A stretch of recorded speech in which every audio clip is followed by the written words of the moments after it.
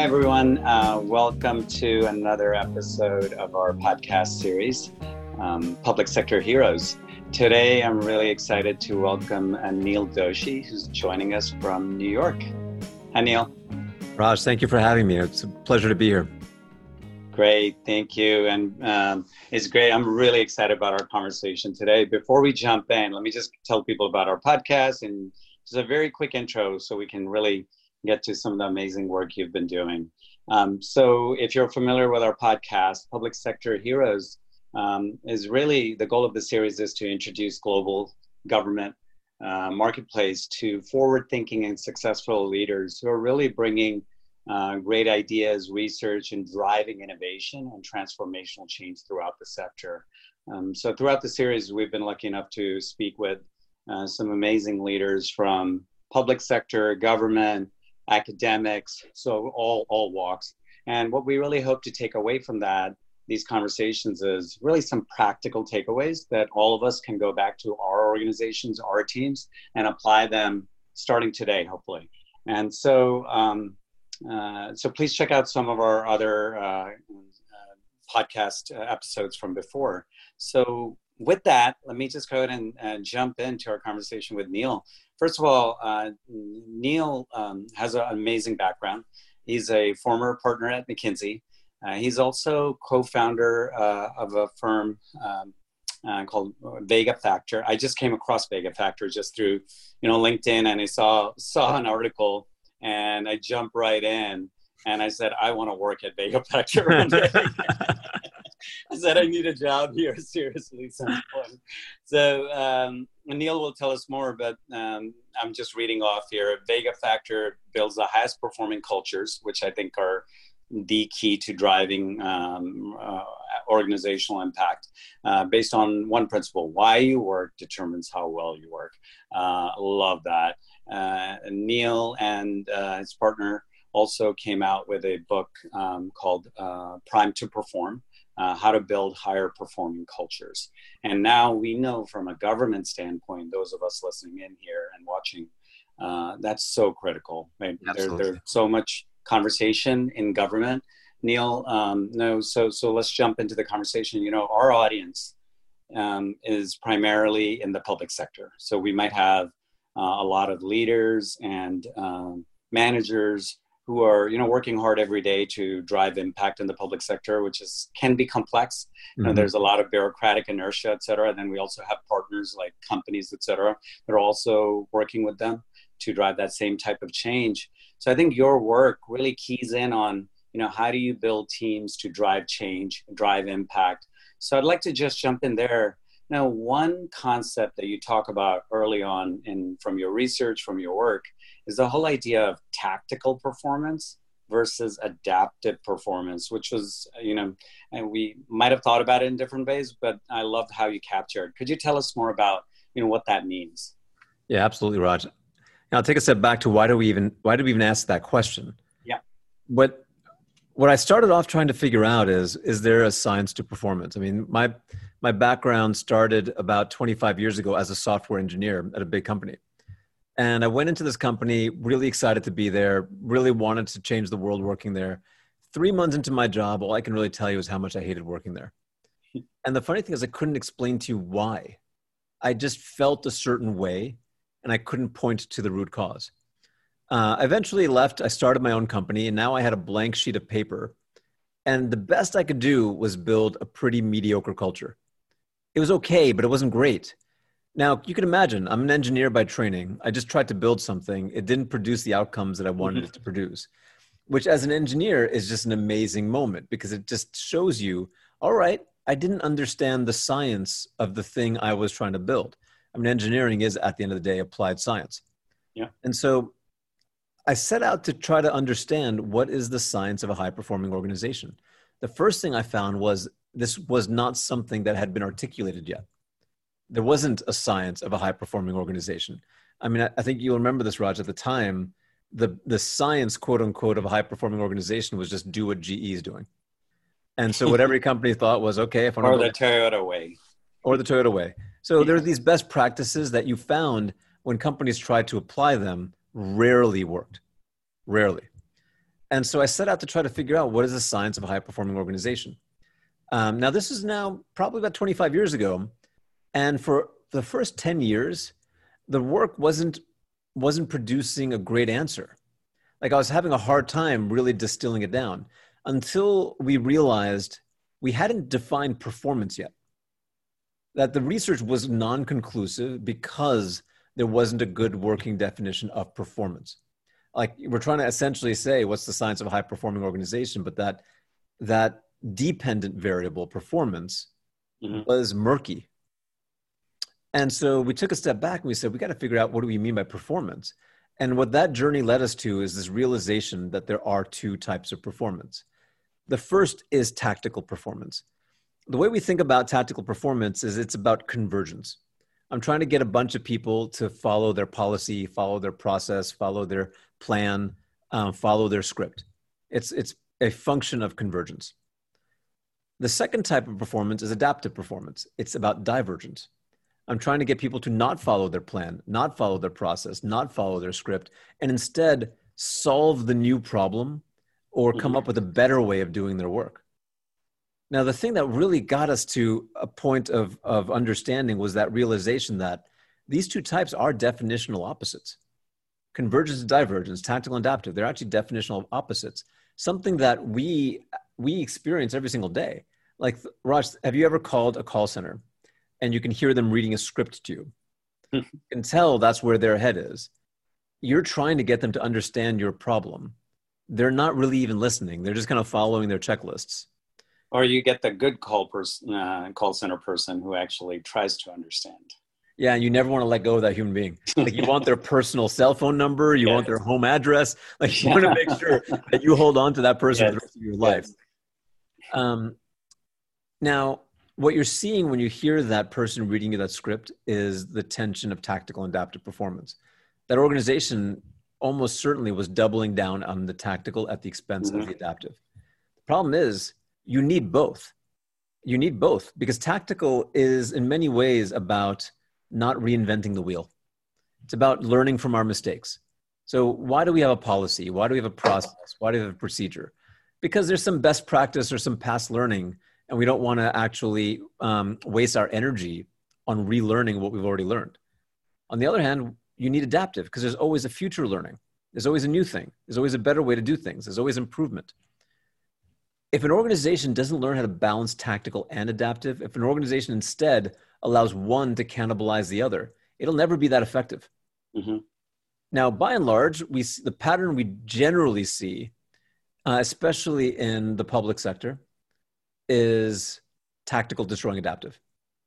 That an overemphasis on convergence, an overemphasis on here's your script, here's your policy, here's your procedure, now follow without fail.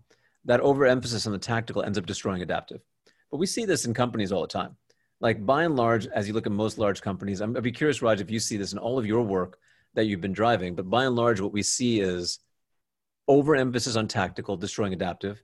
And then these CEOs, these executives saying, I don't get it. Why are my people not solving problems? Why are they not owning it? Why are they not being innovative? Why are they not being creative? The first thing I point out to them is your very system of driving their performance is what's destroying the outcome that you want. Exactly. And I think absolutely, I think anyone who's listening from a public sector standpoint, rules, regulations, policies, that's what the governing philosophy is, how to drive organizational performance. And we're actually doing a survey right now on barriers to entry in government markets. And we're getting a supplier perspective. But the number one thing that's been highlighted is the rules, regulations, and policies that are there, even for outsiders, that people have to conform to within the government are somewhat of a choke point and a stranglehold. So I think you're absolutely right. And I was just going to show you this one thing as we talk about adaptive performance. I actually ran across, you can't see this through my Zoom background, but a recent issue of Harvard Business Review. And the last one actually has the cover article is Where People Management Went Wrong. And it actually talks about how even in private sector, how we've over-engineered people management. And I think so somewhat related to, I think, the point you're getting across here. I would probably frame that slightly differently. We've over-engineered the tactical and we've under-engineered the adaptive. Okay. That you look at organizations and they focus so much on let me kind of set somebody up in a process and make sure they never deviate from it. Mm-hmm. And that, well, if I set you up in a process, but then you can never deviate from it, that implicitly says you can never improve it. It also implicitly says you can never solve a problem. Yeah. Yeah. And so the over-engineering of that tactical performance, as you're describing it, that over kind of the management philosophy that shifted so much towards that, is actually destroying the adaptability of companies today. Mm-hmm. And you see this play out at scale all the time. Why do you see so many giants? You think about when we were entering into business, the big management book was Built to Last. And that the set of Built to Last companies today, many of them are on their deathbeds or anemic in their performance. Mm-hmm. Why? If you look at almost all of them, it was because they'd built systems of such extreme tactical performance that they destroyed their own adaptability. Well, and a lot of it came from, I'm guessing, Frederick Taylor, for instance, when we establish, really, this is how you establish an assembly line and you get more out of people, and that whole philosophy again. So tell us about adaptive then, a bit more about that. So what is the difference here, and how do you make adaptive performance happen within your organization, or how do you build a culture around that? Totally. Now that's a very complicated question. Let me start with what's the difference, because I think that's the first thing to see. The thing that a lot of organizations don't quite realize is that it doesn't matter what job it is. Every single job has a component that is a tactical and a component that is adaptive. Mm-hmm. That tactical component is we have a strategy or a plan or a process or a policy. And the right thing to do in that moment is to follow that policy, process, strategy, plan. Every single job, though, also has a component that's adaptive. That adaptive component is there's a problem, there's an issue, there's a better way of doing things. There might be a new technology to try out or experiment to improve performance. It doesn't matter what job you're looking at, every job has the two. So I'll give you an example. I was working with the partner of a VC firm as they were trying to apply this research to their portfolio. And I was kind of explaining this first question, like what tactical and adaptive and how does it differ to this partner. Now, this partner focuses on a number of things, but one of the things he focuses on is video game companies. Mm-hmm. And so he's like, this totally explains something that just happened to me. He said, the other day, I went to one of my portfolio companies and they had me demo the game that they were making. And he's like, okay, I played this game. And I turned to the engineers. And I just asked them, just out of curiosity, would any of you play this game? And they're like, no, I don't think it's for me. Would any of you recommend this game to anybody that you know? No, I don't think I know anybody that would be interested in this. Why'd you keep making it? Like, why didn't you adapt? Yeah. Well, they were so on a regimented, here's what you need to deliver this week. Here's what you need to deliver next week. Here's what you need to deliver the week after. They were so on a regimented process of tactical performance. Of course, they didn't adapt at all. They were too focused on the convergence. So they didn't diverge. So a question I have in that example is it that they didn't have any ideas? I think that this is somewhat rhetorical, but they didn't have any ideas on what they could do differently or why they should stop, or they felt like they couldn't say something in that organizational culture or within that organization. They didn't have the leeway to be able to say, hey, this doesn't feel like there's not a lot of people that are going to use it or play with this game. Yeah. It's almost always not, they didn't have the ideas. It was almost always the system in which they were working put blinders on them. Mm-hmm. And those blinders actually prevented them from just taking a step back to say, wait a second, should we keep doing this? Is there a better way? Like when you're in these highly tactical, process-oriented, regimented tasks or process systems, you don't take a step back and say, is this the thing to do? Mm-hmm. Even when you're in systems where the goal is just to regiment your task management, you don't take a step back and say, should we do this? Should we not do this? And that's the problem. Now, when given the space and the opportunity to take that step back, they do. They will come up with ideas. They will have better ways of doing things. But that's the problem, because this now gets to the second piece of this research. So once we realized that there are two types of performance, tactical and adaptive, and we also realized that you want both. Like any system that causes one to cannibalize the other is suboptimal from a performance perspective. Yeah. Once we realized that, the next question became, how do you create that? How do you create the both? Like, what is at the root of someone operating in a way that's both tactical and adaptive? And that's when we realized the point that you read about how Vega Factor works, that why we work determines how we work. Now that sounds fluffy and it's kind of like a kumbaya sounding statement, but Raj, you know me for a bit now. You know I'm not that person. I'm an engineer and I'm pretty hard in my delivery of engineering. That statement, why we work determines how we work, is an engineering principle. You can build with it. You can build an organization with it. But to understand that engineering principle, you have to realize that there are 6 reasons why people do anything. We call these reasons motives. Like a motive is a reason why you did something. Why are you doing this podcast, for example? Why did you take your kid to the park? Why did you pick up your kid when it was raining? Like all of your actions are driven by a motive, whether or not you realize it, whether or not you've even thought about it. Every human action preceded by a motive, a reason why you do the thing. Now there's 6 motives. The first motive is called play. Play is when you do something simply because you enjoy doing it. You have fun doing it. Like my guess is you play with your kid because of play. It's fun for you too. You actually enjoy it. The second reason is called purpose. Purpose is when you do something because you value its immediate outcome. Now, play and purpose, you're seeing a lot of companies get these wrong. They think play is, I've given my colleague a ping pong table. That's not what this is. Like play is, the work as itself is enjoyable. Purpose, a lot of companies think it comes from the big mission statement. That's not what that is either. Purpose is you believe your personal contribution matters. That if you didn't show up to work that day, it would matter. Now, the third motive is called potential. If purpose is you do something because it immediately matters, potential is you're doing something because it eventually matters. So for example, Raj, you're playing with your kids. Well, you might just have fun doing it. That's play. You think it's helping them learn right now. That's purpose. You think that what you're doing with them is going to help set them up for their careers and their futures. That's potential. Now, you can also have 3 other motives that are no longer connected to the work, the indirect motives. So the first is emotional pressure.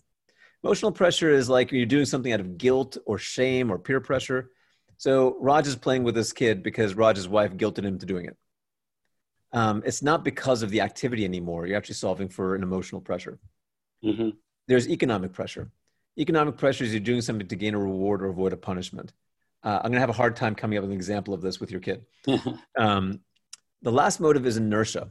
You don't know why you're doing it. You're just doing it because you're doing it. To cut to the chase, if somebody is doing an activity because of emotional pressure, economic pressure, and inertia, they're far less likely to be adaptive in that activity. Put differently, when someone's under pressure, it's when they're least likely to try something new. Now, when somebody's doing an activity because of play, purpose, and potential, they're far more likely to be adaptive when the situation calls for it. You know, think about it in your own personal life. Let's kind of make this, I'm kind of making this very personal to you, Raj. Hope you don't mind. But think about like a relationship that you're in, wife, significant other, and ask yourself, why are you in that relationship? Because every action has a motive. You don't have to answer that. I'll have to bring my wife over to answer that. Or make. Yeah, let's not do that. But you could say, for example, I'm with my wife because of play. We have fun together. Or purpose, we're creating something important together right now in how we're raising our kids, for example. Or potential, like we're eventually going to create something really important together. So that's why we're together. Or emotional pressure. I'd feel guilt or shame if I were to leave. Economic pressure. I don't know about you, but I need my wife's income to pay the rent. Or inertia. I have no idea why I'm with my wife. Mm-hmm. Now, imagine 2 people answering that question. One says play, purpose, potential. The other says emotional pressure, economic pressure, and inertia. Every relationship needs to be adaptive. You hit problems, issues. To be adaptive in a relationship, you have to problem solve together, listen to each other, compromise, come up with experiments, try them out, be open-minded. Which of these 2 people is most likely to be adaptive when the situation calls for it? Well, when you kind of think about it through the lens of these motives, obviously the person that's in that relationship for play, purpose, and potential is more likely to be adaptive when the situation calls for it than the person that's in it for emotional pressure, economic pressure, and inertia. And the research bears this out. So do you see, when you look at these 6 factors, and I did read about them, and you talk about the whole idea of total motivation, right? And yeah, it's interesting. I just did a talk. I think you gave me some advice, and I was able to go back and relate some of the things that we'd done, which we were recognized for in my previous company, and characterized a little bit differently sometimes, but. It was always a struggle, I'll say, when you're thinking about purpose or you're thinking about play the way you characterized it. Is there one that matters more? Like, so if we were looking at, let's just say, this is something we struggle with sometimes, so I'll just use our example, right? Like, is the mission really important to everyone in an organization? Maybe some people are really motivated by it, maybe others aren't, right? So we kind of thought about the play part, the way you characterized it. More, we characterize it as different things like personal growth, etc. But is there one? How do you juggle these? I guess that's the question that I have. Yeah. It's a great question, Raj. It's a nuanced and complex question. So I'll share 3 thoughts on it. The first thought is, a lot of CEOs will say to me, Neil, I think I've solved for motivation because we just hired an agency and we spent a few $1 million and wrote a great mission statement. And I said, no, you didn't. For a couple of reasons. One, if that mission statement isn't real, it's not going to affect anybody. But 2, that mission statement, even if it's real, is more likely creating the purpose motive for you, the CEO and the executive. But as you get further and further down to your organization, their work doesn't really directly drive that mission. It indirectly drives that mission. So at the very best, as you're going down that organization, what they're feeling for that mission at the very best is the potential motive, not purpose or play. And the potential motive is the weakest of those 3 direct motives. And by a lot. When you think about motive strength, play is by far the strongest. I mean, the things people do for their own play. Think about hobbies that you might have. People spend crazy amounts of time and money and energy on hobbies where they might not even be good at the hobby. But they do it because play is crazy powerful. Then purpose, then potential. Generally, there's no real hard and fast on this, but when we measure motivation, generally we find that the cleanest, most predictive way of measuring performance from motivation, play is usually twice as strong as purpose. Purpose is usually twice as strong as potential. My guess is because play in some ways because more immediate and direct impact that you can see on a daily basis, right? 100%. As opposed to kind of purpose where you might have a long-term goal, even if you believe in it. It's not necessarily something you can see, and even future potential. It's there. You might aspire to it, but it's still not gratifying right there. Yeah, and really that's exactly right. And with purpose, for you to feel it at all, it has to be pretty immediate. As soon as it starts to get further and further away, you're really talking about the potential motive. Now, purpose is possible. So, for example, one organization asked us to help build motivation in a front line that they didn't manage. So think about franchises, for example. Let's say I'm a parent company, but I franchised my brand out, and there's a bunch of franchises. Those people in those franchises don't report to me, but they very much represent the brand. Yeah. So how do I do that? And so one of the strategies is, well, you can't actually, since they don't report to you, you can't actually influence them directly. Can I build the purpose motive indirectly? And so one of the examples was give your customers coupons, essentially gifts, give your customers gifts that they can give to the employees. Now, I did this experiment with an organization, and I went to one of their properties. I gave this person that was kind of delivering my food for room service a coupon. And the look on this guy's face when he got it was purpose motive. Now, you mistakenly think, was it economic pressure? Was he doing it for the coupon? That's not what was happening. What was happening was he felt like his work mattered.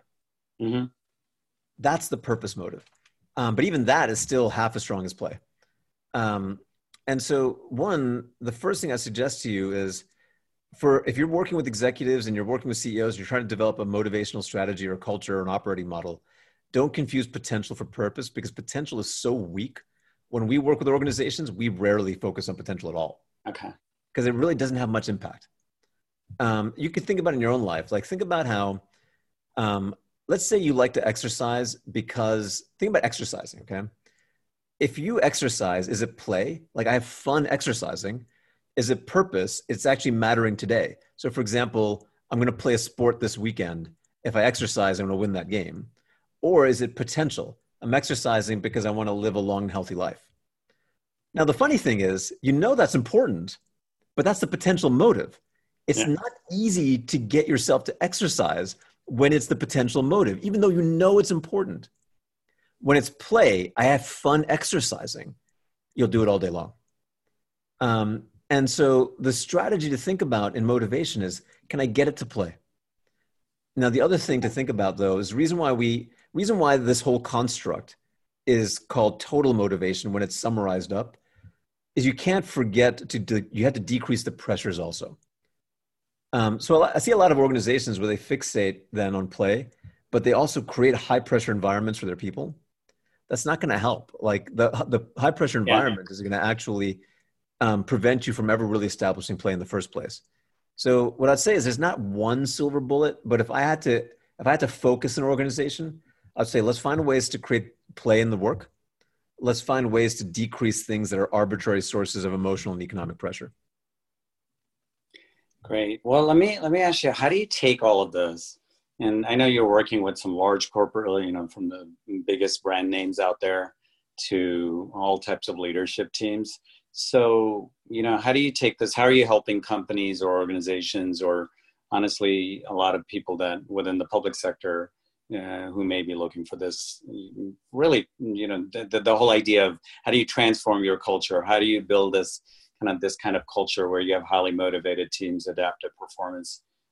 Do you have a kind of a framework how you're working with?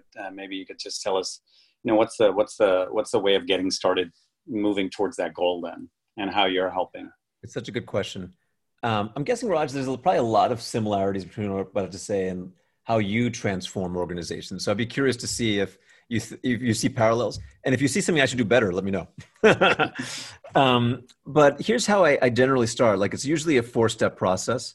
Although every organization is different. So it's never, this is the tactical, but we have to be quite adaptive. Mm-hmm. The tactical 4-step process for us is step 1. The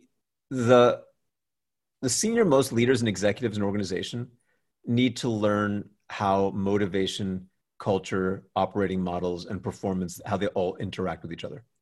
It doesn't take long to learn that, by the way. I mean, Prime to Perform, the book, pretty much teaches you all of it. Okay. So sometimes we'll have executive teams just read the book, or sometimes we'll do like a 4 or 5 hour workshop with them. But the goal is, step number 1, you have to make sure that the folks that are designing and building the operating models of organizations really know what that means. The other thing about that first step is, once you learn it, it's really hard to unlearn. So I'll give you an example. Just earlier today, we were doing a workshop with the top 100 of a fast-growing tech company. So it's tech company now. They have about 2,000 people. They're probably a few years from IPO. Their leadership team is starting to realize that at that scale, they really need to figure out how they're building operating models that actually motivate. And we had them do a very simple exercise. We said, okay, I'm going to give you a scenario. Imagine your child or your niece or your nephew or some kid that you care about. You're taking that kid indoor rock climbing. They're climbing up the wall. It's the first time up the wall. They kind of get to that little overhang and they fall right off. You're belaying them. You're holding onto that rope, but you want this child to try to go up that wall. What we had them do is we had them all write one sentence for each of the 6 motives that you could use to create that motive for that child to climb up the wall.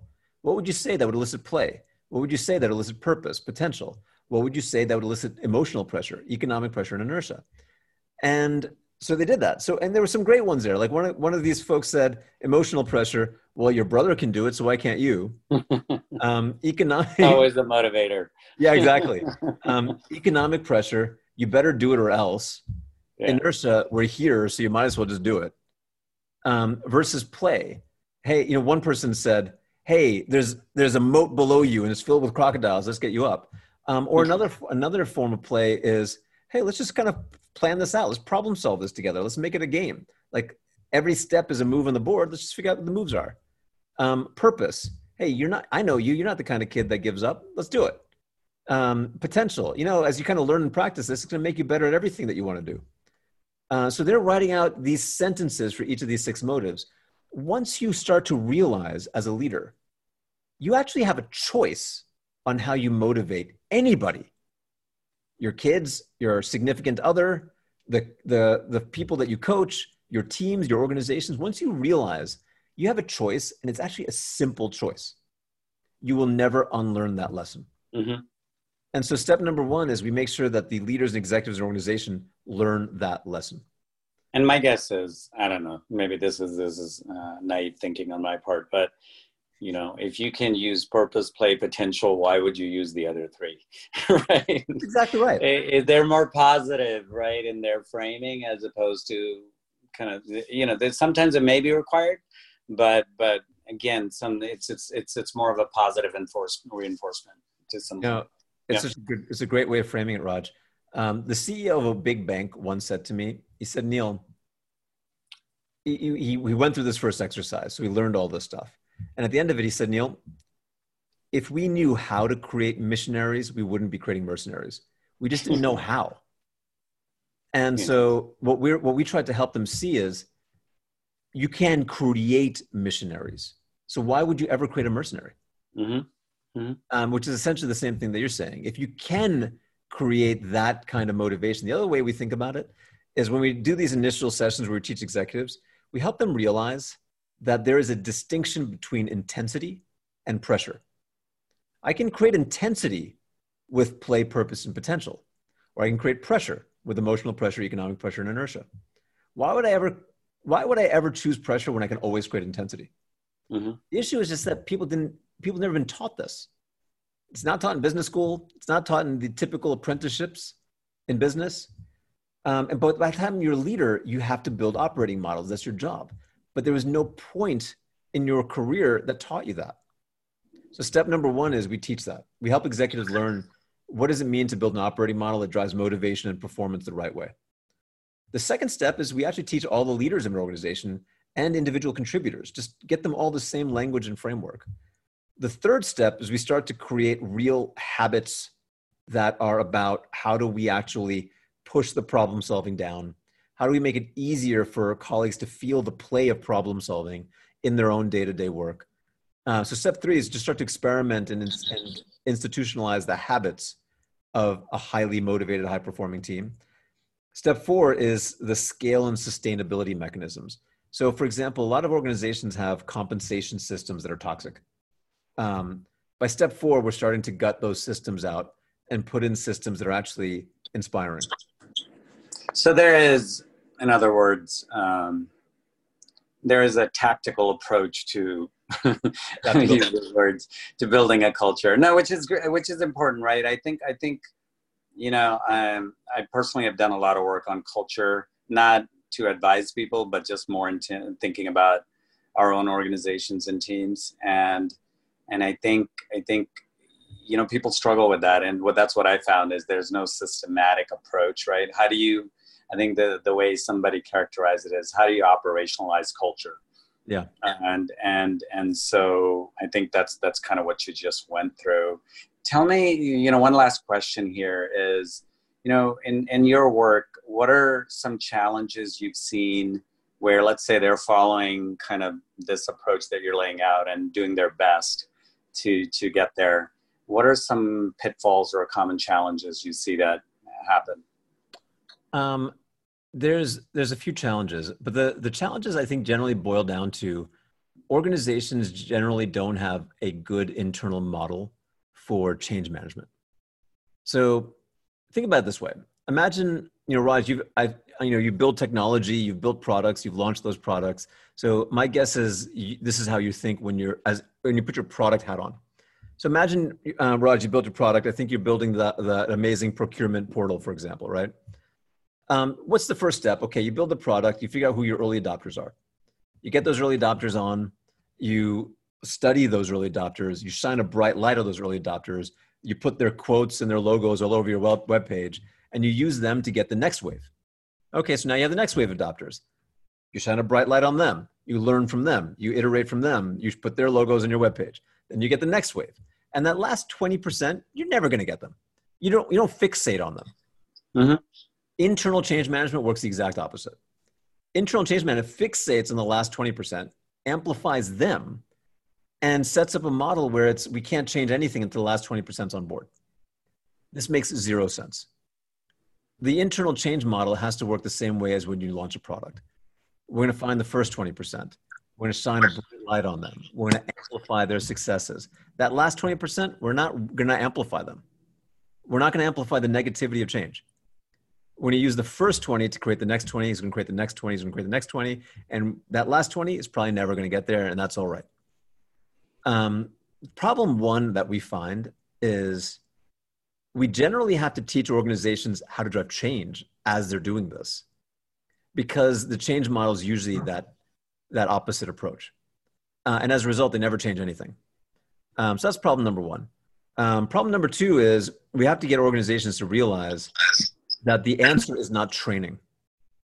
That's you smile when you say that. Yeah, go ahead. I was just going to say, you won't believe how many conversations where I've had people say, okay, you know what? How much training do we need? How much money do we need? How much can we pay you? And I've said, stop wasting your money, because training is not the answer, right? And you can easily train forever. So we could go on, but even I have a really good Fortune 50 example of this, where that was the answer coming out. But you're absolutely right. Yeah, and so like organizations are so used to saying, well, okay, if I want to solve a problem, I just need to train my people. Well, there's two problems with that. Your point that training is not really where you learn a skill.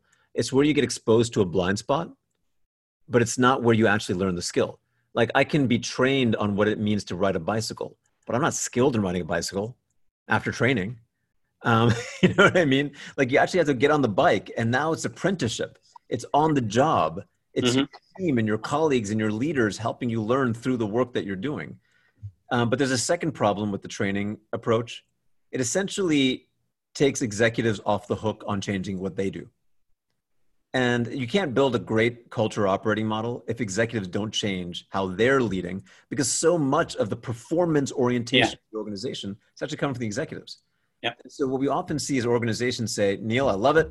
I want my folks I want that high performance model you're talking about. I totally see the research. I'm applying it to my kids right now. Now, can you just train my people, and I'm not going to change any aspect of anything that I do? That's just never going to work. I'll give you a perfect example where that plays out loud and clear.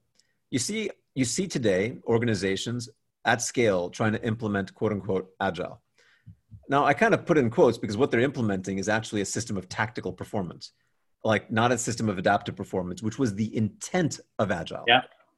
But even then, when they're implementing it, they're not actually asking the executives to do anything differently in how they work. This isn't gonna work. Yeah. Because these operating systems go all the way to the top. And so that's the second challenge. Like what we have to do is help executives realize that they have to change. And the way we break the back of that is that's where we start. Because what we realized over the years is if we start bottoms up, we can't be certain that the executives will ever change themselves. And then what's the point for us to even start that work? What we realize, we got to start with the executives, get them to start to change how they're working, get them to start to apprentice that new way down. Once they're demonstrating that they are actually there, they're learning, they're apprenticing, they're starting to change their operating models, their rhythms, then we go bottoms up. And what we find is that's actually quite effective. It's great. Well, I know we could continue this conversation for a long, long time. I really appreciate, the examples and really the approach, and also all the work you all have done. I think it's I personally, I know, I'm sure a lot of people appreciate it because you're taking something that, people struggle with, putting some science behind it through all the research and framing. So for our audience, we will have all the links to the work Neil and team are doing. And you can check out their book as well, Prime to Perform, and definitely would encourage you to reach out to them as you're thinking about. I know many conversations I've had with many leaders, everybody kind of struggles or at least thinks about, what do you do to make your organization better? So the intent is there. Sometimes you don't know where to start or how to get there, right? Absolutely. So definitely we all need help. And so I can't think of a better team that I've come across so far. So thank you, Neil, for joining us today. Thank you so much.